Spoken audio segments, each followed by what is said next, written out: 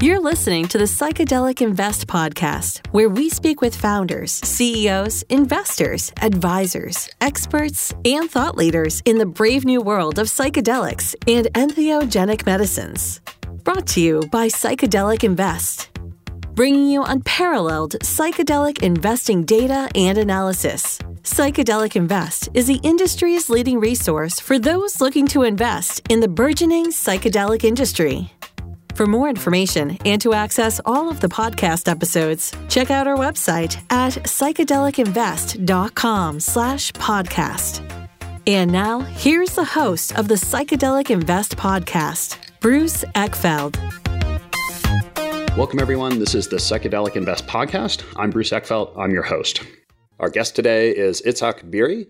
He is a shamanistic author, teacher, healer, public speaker. We're going to talk to him about the world of psychedelics and specifically the traditional or shamanic approach to psychedelics and really kind of understanding the legacy and the history, tradition we have around using psychedelics, particularly around plant medicines, and really kind of have a conversation about where we are in the world of psychedelics these days. Obviously, the last 10, 15 years, there's been a lot of interest and a lot of kind of development and really embracing of some of the psychedelic medicines for all sorts of purposes. And it's very kind of multifaceted. And our conversation today is really just kind of understanding, how does the history and the legacy connect with what's going on today? And how do we really help make sure that we're using the medicine, these molecules, these plants to do good in the world and hopefully continue some of the traditions and work that's been done in a meaningful way and integrate it. Bring it into modern society and what that means and what are the challenges and what are the opportunities. So excited for this conversation, excited to kind of dig into this and hopefully have some meaningful discussion around some of these topics, which I know are important to a lot of people. So with that, Itzhak, welcome to the program. Well, thank you very much for inviting me. Well, thank you for being here. Before we kind of dive into what's going on today, because I know there's a lot going on today, why don't we just get a little bit of background, how you got into this work, how this sort of came into your world and what it means to you, and then we can kind of talk about what's going on and how you're kind of viewing some of the activities and how psychedelics have been developing. So give us the backstory. How did you get into this? Well, before I got into it, I was an advertising man in New York City. Mm-hmm. And sometimes around my midlife, around 40, I got very restless. I didn't understand what it's all about. I got most of the awards in advertising. I've done enough work to feel good about what I've done, but I really didn't feel good about where I am in the world. I didn't know what my mission or why I'm here. Yeah. So I happened to go to Hawaii, and on the way, I stopped in a bookstore, Barnes & Noble, and I got a book by Hank Wasselman, Spirit Walker, and that kind of like opened my eyes to this world of shamanism because I did not hear about shamanism before that. That was in 1995. Mm-hmm. And in the end of the book, which is, I think everybody should read that because it's really about global warming and climate crisis that we are in now. He was mentioning a workshop on shamanism that he took with Michael Harner. And I was really taken by it. And then when I came back to New York from Hawaii, Michael was teaching here in New York. So I ended up going to that workshop. That opened my eyes to the world of visions, or what we call shamanic visioning. And I was so surprised that the visions that I have seen in that workshop really meant a lot to the people who I journey for. And I was taken. I mean, I was not, so many years ago that people really, the word shaman was like a bad word of crazy people. And I started to kind of like integrate the shamanic work with my advertising work, and slowly came out to my clients. And of course, I lost a few clients, and some of the clients really liked it, and some people really did not like it. And then in 97, I went on a trip to Ecuador with a guy named John Perkins. You might have heard of him. Yep. And he mentioned that we're going to be doing some tea, or taking some tea. Okay. At that time, it wasn't called ayahuasca, it was natem. And I was not really prepared for it. Didn't know what shamanism Yeah. or what ayahuasca was. But we did 2 ceremonies there, and I had incredible visions, which I wrote about it in my books. And it really changed the way I saw the world. I could not understand how the visions that I've seen could be manifest in the physical world. Yeah. And part of what I went through at that time was a commitment that I made to some spirit in the jungle to do this work to help preserve the Amazon and the people who live there and their tradition as a way to preserve our society. And so I got that message, but I didn't know how to manifest that in our reality. And it took me quite a few years to bring it together. Mm-hmm. And that part of, I'm still working on the same mission, is how to bring indigenous world wisdom into the modern society to be able to have our society sustain itself. And then so I started the New York Shaman. I founded the New York Shamanic Circle and Shaman Portal, and then I did other projects. And I got really involved in it. And of course, I left my advertising career altogether, and I do that now full time. Yeah. And I'm curious, just maybe kind of definitions or meanings around some of these things. When we talk about shaman, a shaman or shamanistic, I guess connected or specifically connected, is this to psychedelics versus just a more general sense of helping someone with visioning and kind of tapping into kind of otherworldly visions and experiences? What's your kind of working definition around shaman? Well, I think that there's a little confusion about the word shaman and psychedelic, because it's not necessarily all the same. Different traditions have different way of practicing shamanism. So there are many cultures who don't use psychedelic. They use the power of the visioning. My teacher, who is from the high Andes of Ecuador, always warned me against using ayahuasca or any other psychedelic because it says that it changes the DNA of the brain, and it is really work for lazy people who doesn't want to do organic visioning. It works to spirit independently instead of with the aids of the plant medicine. Yeah. So I did the plant medicine in spite of his warning, and I do that almost every year.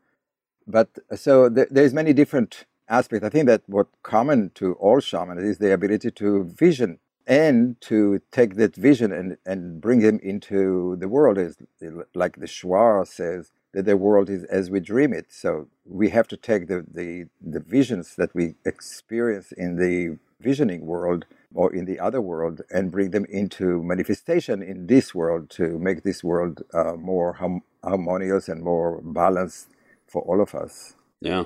And you mentioned that you were, I guess I'll call it a midlife crisis. I don't know if you refer to it as a midlife crisis, but you're going in mid 40s, questioning your role and kind of future and purpose and stuff. I guess, did you feel like you just kind of found the answer when you started doing this work, or was this more of like a path that helped you start exploring that? I'm curious how like how transformational was that moment, and how did it actually impact your kind of view of yourself and your purpose in the world? Well, for me, it was more of a process.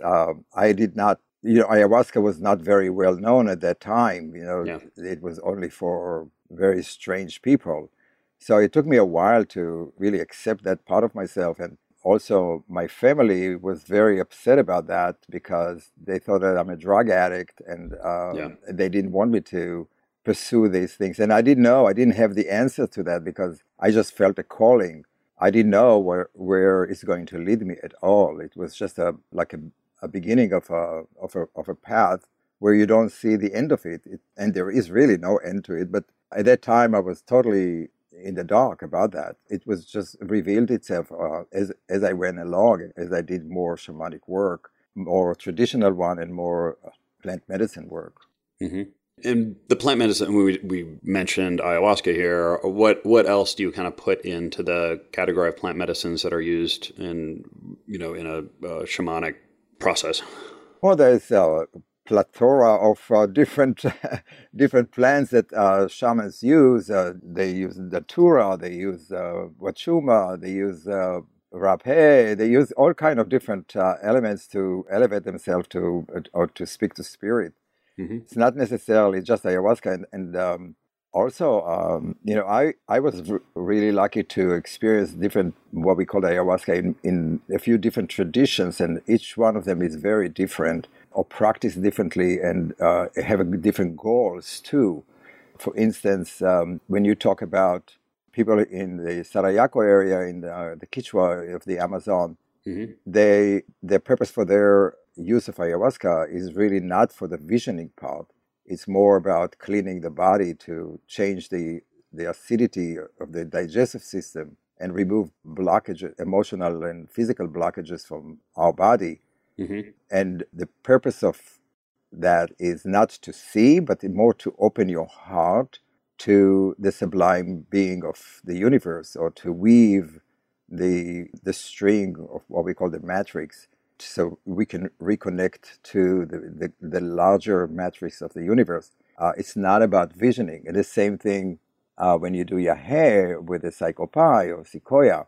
The purpose of their plant medicine is more about health. It's more about, again, changing the pH in your stomach, creating more holistic environment. And they do ceremonies, awakening ceremony or renewal ceremonies before the ayahuasca ceremony or yahe ceremonies, in order to remove all those blockages. So when you are doing the yahe ceremony, you are connected to the sublime being, or to the spirit of the universe, or the matrix of the universe. So it's really not about visioning. It's about you surrendering, you communicating to the spirit, or they call it the sublime being, to reconnect with them, to feel one with the universe. And that's the most important part, is to be one with the forest, one with the animals, one with the nature and the elements. That's where you truly go into balance and harmony in your life. Yeah.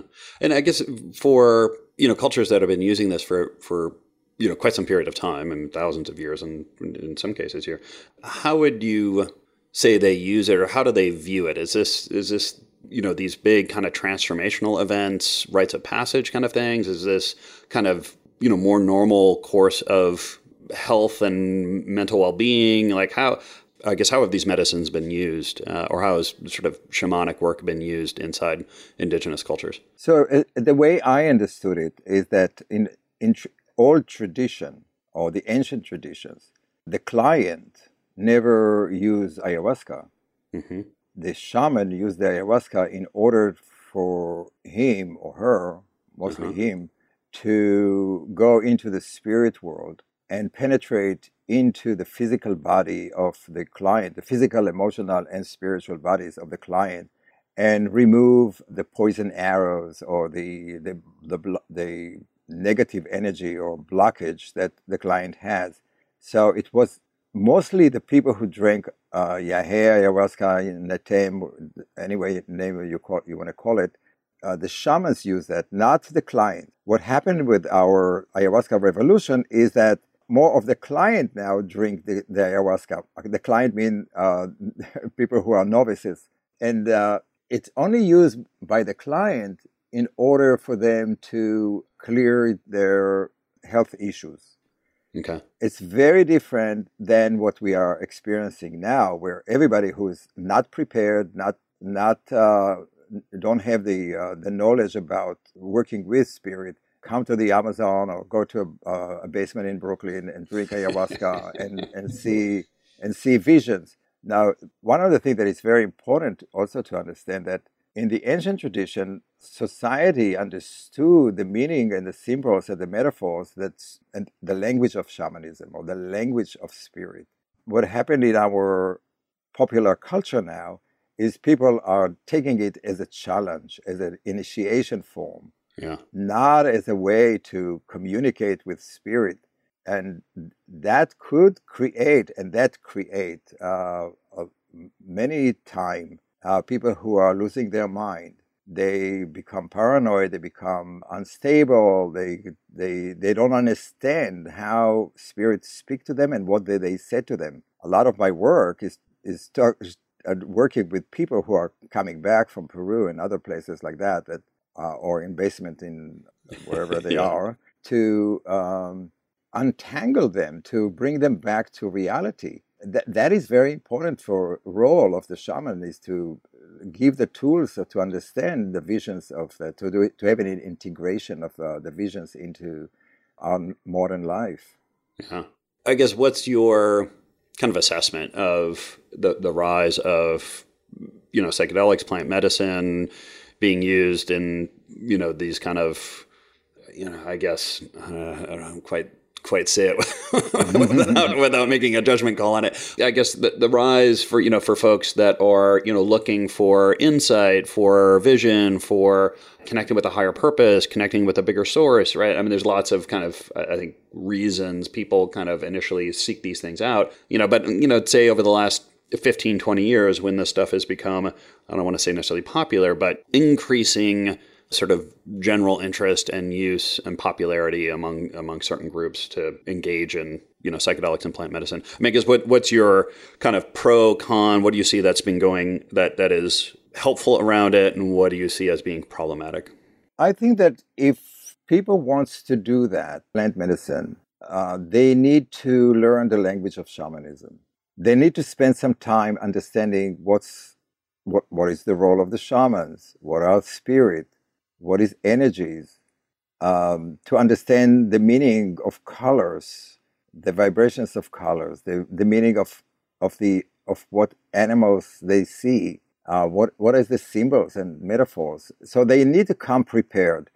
And the role of the people the ayahuasqueros, is to not just to be a bartender and give the drink, but to be able to navigate the visions and the experiences that those people who are coming to them, and sometimes prevent or do healing as they do the visioning. I'm sure you encounter many very bad experiences during the sessions. Yeah. So I think that a more of education, more of personal experience with working with spirit or visioning in any kind of form before you do the ayahuasca, not to go there cold.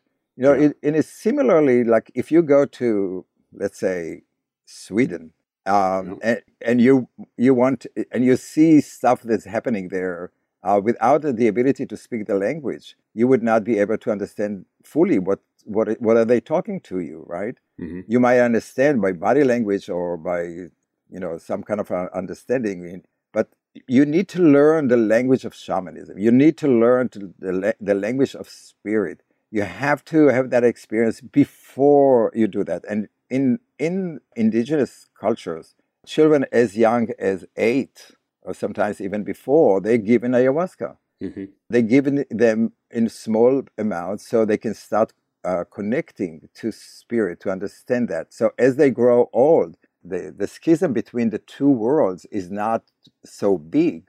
They are unifying the two worlds together. And that's really what happened to me. I went to cold. I didn't know what ayahuasca was. And it took me months, 8 months. I was so depressed. I could not understand how the spirit world is influencing the physical world. Yeah. And so that, I think, that is very important for anybody who is taking groups for ayahuasca or providing the ceremony, to really work on it before and at the very end have sessions of integration. That's not happening in the Sequoia, for instance. What they do is they allow each person to go through their own experience. But those you're speaking to people who already speaking the language of shamanism, they speak the language of the Amazon or the forest. Yeah, I always say it's It's like being curious about getting into running and deciding to do a 5-hour marathon as your first experience. Yes. It is going to be tough, and you're going to potentially be in a lot of pain and have to recover from that for quite some time if you're not used to that kind of the experience and that kind of effort. What are some of the things people can do? I mean, other than kind of low levels of some of this plant medicine, is there, just kind of fundamental work someone can do around getting in touch with themselves, their connection to, higher power, spirit world, breath work, right? Like, are there other things or ways that someone could sort of start to get into this space and, learn a little bit, experiment a little bit, help them with some navigation before they really get involved in some of the more intense plant medicines? Well, today there are so many different modalities and so many teachers. They're providing so many different workshops about visioning and shamanic, on a shamanic path in, like you said, breath work and other ways, that I think that if you are interested in any kind of plant medicine, and especially when you go, like if you start, let's say, with Bachuma or San Pedro, it's a little easier on your system. Mm-hmm. But to jump into ayahuasca without preparation, I think that's irresponsible. So you want to take steps. You want to do visioning or shamanic journeys. Speak to spirits. Speak to your power animal. Understand the symbolism of what you see. And there is a lot of information that also on the internet today that you can read about that. But to jump into ayahuasca is, I think, that is a little bit irresponsible. I hope that people will do that to prepare themselves when they go into this initiation. Yeah. I certainly have found those that have done the groundwork and the preparation are much more likely to have a positive kind of outcome or experience, and those that do not, more likely or higher likelihood that they're going to have either a challenging experience or an experience that take them a while to figure out really how to integrate and apply. I want to say also that in the ayahuasca community, there is a sense that they are competing by how many times you've done the ceremony. Yes. And I think that is totally the wrong approach to that. Ayahuasca speaks to us in language that require us to manifest the visions that we see into reality. And it takes time. Yeah. And it takes concentration. And it takes commitment. And if you are doing it 80 times every other weekend and every other month, you don't have the time. And in many ways, you are wasting what spirit talked to you. And I think that kind of sport-like approach is totally the wrong one, and it's perpetrated by the people who are, I call them, the ayahuasca bartenders. People who go to the Amazon and they have great experiences, and they found their calling, and without years of preparation, they start to offering this medicine without the ability to do healing work. Many of the ceremonies are not just the ceremonies. They do healing work while the ceremonies happen or right after. I don't know if you have experienced that. But that removal of that negative energy, or working with the leaves and the aqua florida and the others, it's very important to bring back a person into reality. So I think that we need to be a lot more responsible with the way we are using plant medicine, and really listen very intently to what spirit are telling us, and not dismiss it, continue to work on it, and not ask for more cups and more cups and more cups. And I also want to say something about the cups, because we have to, people who have done this work really have to ask themselves, especially in the Western world, Europe and America and other places like that, where is the money go to? How much each cup actually costs? And what's the money that we are spending drinking this ayahuasca does to the communities, to the ancient community, the indigenous communities, because I think that many of the people who are providing these services are coming back with many thousands of dollars back to the Amazon. And instead of investing it in the community, they take it to themselves. And that ruins the infrastructure or the social economic of the tribe, which is a sharing economy. It's very important to understand that every cup you drink have a lingering effect on the community where the ayahuasca come from. Yeah. And I have witnessed many times that shamans who came here from the Amazon and they come back, instead of investing it back in the community or sharing it with their community, they buy cows, they cut the forest. They don't use it in the intention that we have. So there's two sides to it. I think that we have to make sure that the people who provide ayahuasca are taking responsibility for that. Yeah. In terms of the people that you find today that are either, going to these tools, going to this medicine, going to this practice, I guess, what do you see them going to it for, right? Some of this feels like it's kind of healing, and I know there's been a lot of work with folks that have various forms of trauma and mental health issues. Then there's also, it seems like, this camp which is more about helping improve performance or kind of get to the next level or help figure out the next stage or kind of level of life. I guess, where do you see this most kind of impactful, or where it can help the most, or do you see a difference between those? There is no doubt that ayahuasca is a healing plant, it does work, heal traumas and all the experiences, all the emotional experiences. Absolutely. And I'm all for it. I'm not quite sure where it's going. Sometimes I have a feeling that people are taking it as a step of initiation. Mm-hmm. Sometimes they take it as a sport because somebody else has done it. They become famous. There are so many different, and I know that it comes from a feeling that of something is missing in their life. That's what happened to me. Mm-hmm. That's a very good thing. But where I wish it's going to go to is that once you do the ceremonies and you understand and start to talk that language, you would want to go deeper.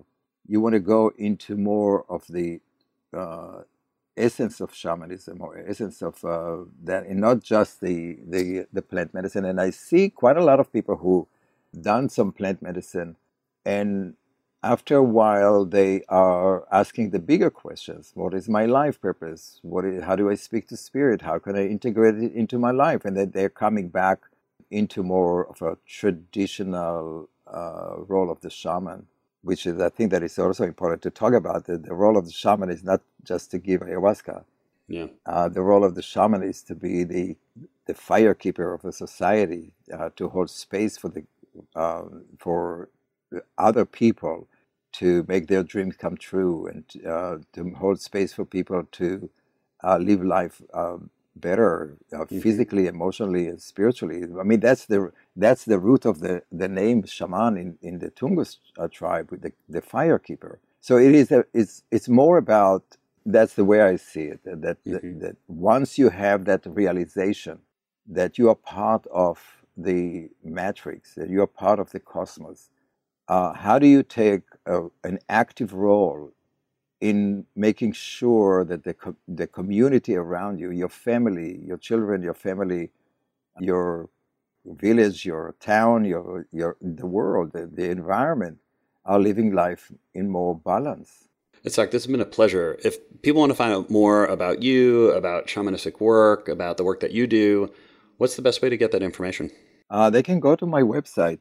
It's my name, itzhakbeery.com. I'll make sure that the link is in the show notes. This has been a pleasure. I really appreciate your time today. I really appreciate your insights. I really hope that everyone gets a chance to listen to this and kind of understand really what the history is, where we came from in terms of plant medicine and some of these psychedelics, and things we need to be understanding of, aware of as we develop the space, and hopefully in a positive way as things evolve in this world. So I appreciate your time today. I appreciate you having me. Thank you so much. Thank you for listening to the Psychedelic Invest Podcast. If you liked this episode, please be sure to leave a 5-star rating and leave us a review. You can find more episodes on all the major podcasting platforms and our website at psychedelicinvest.com/podcast.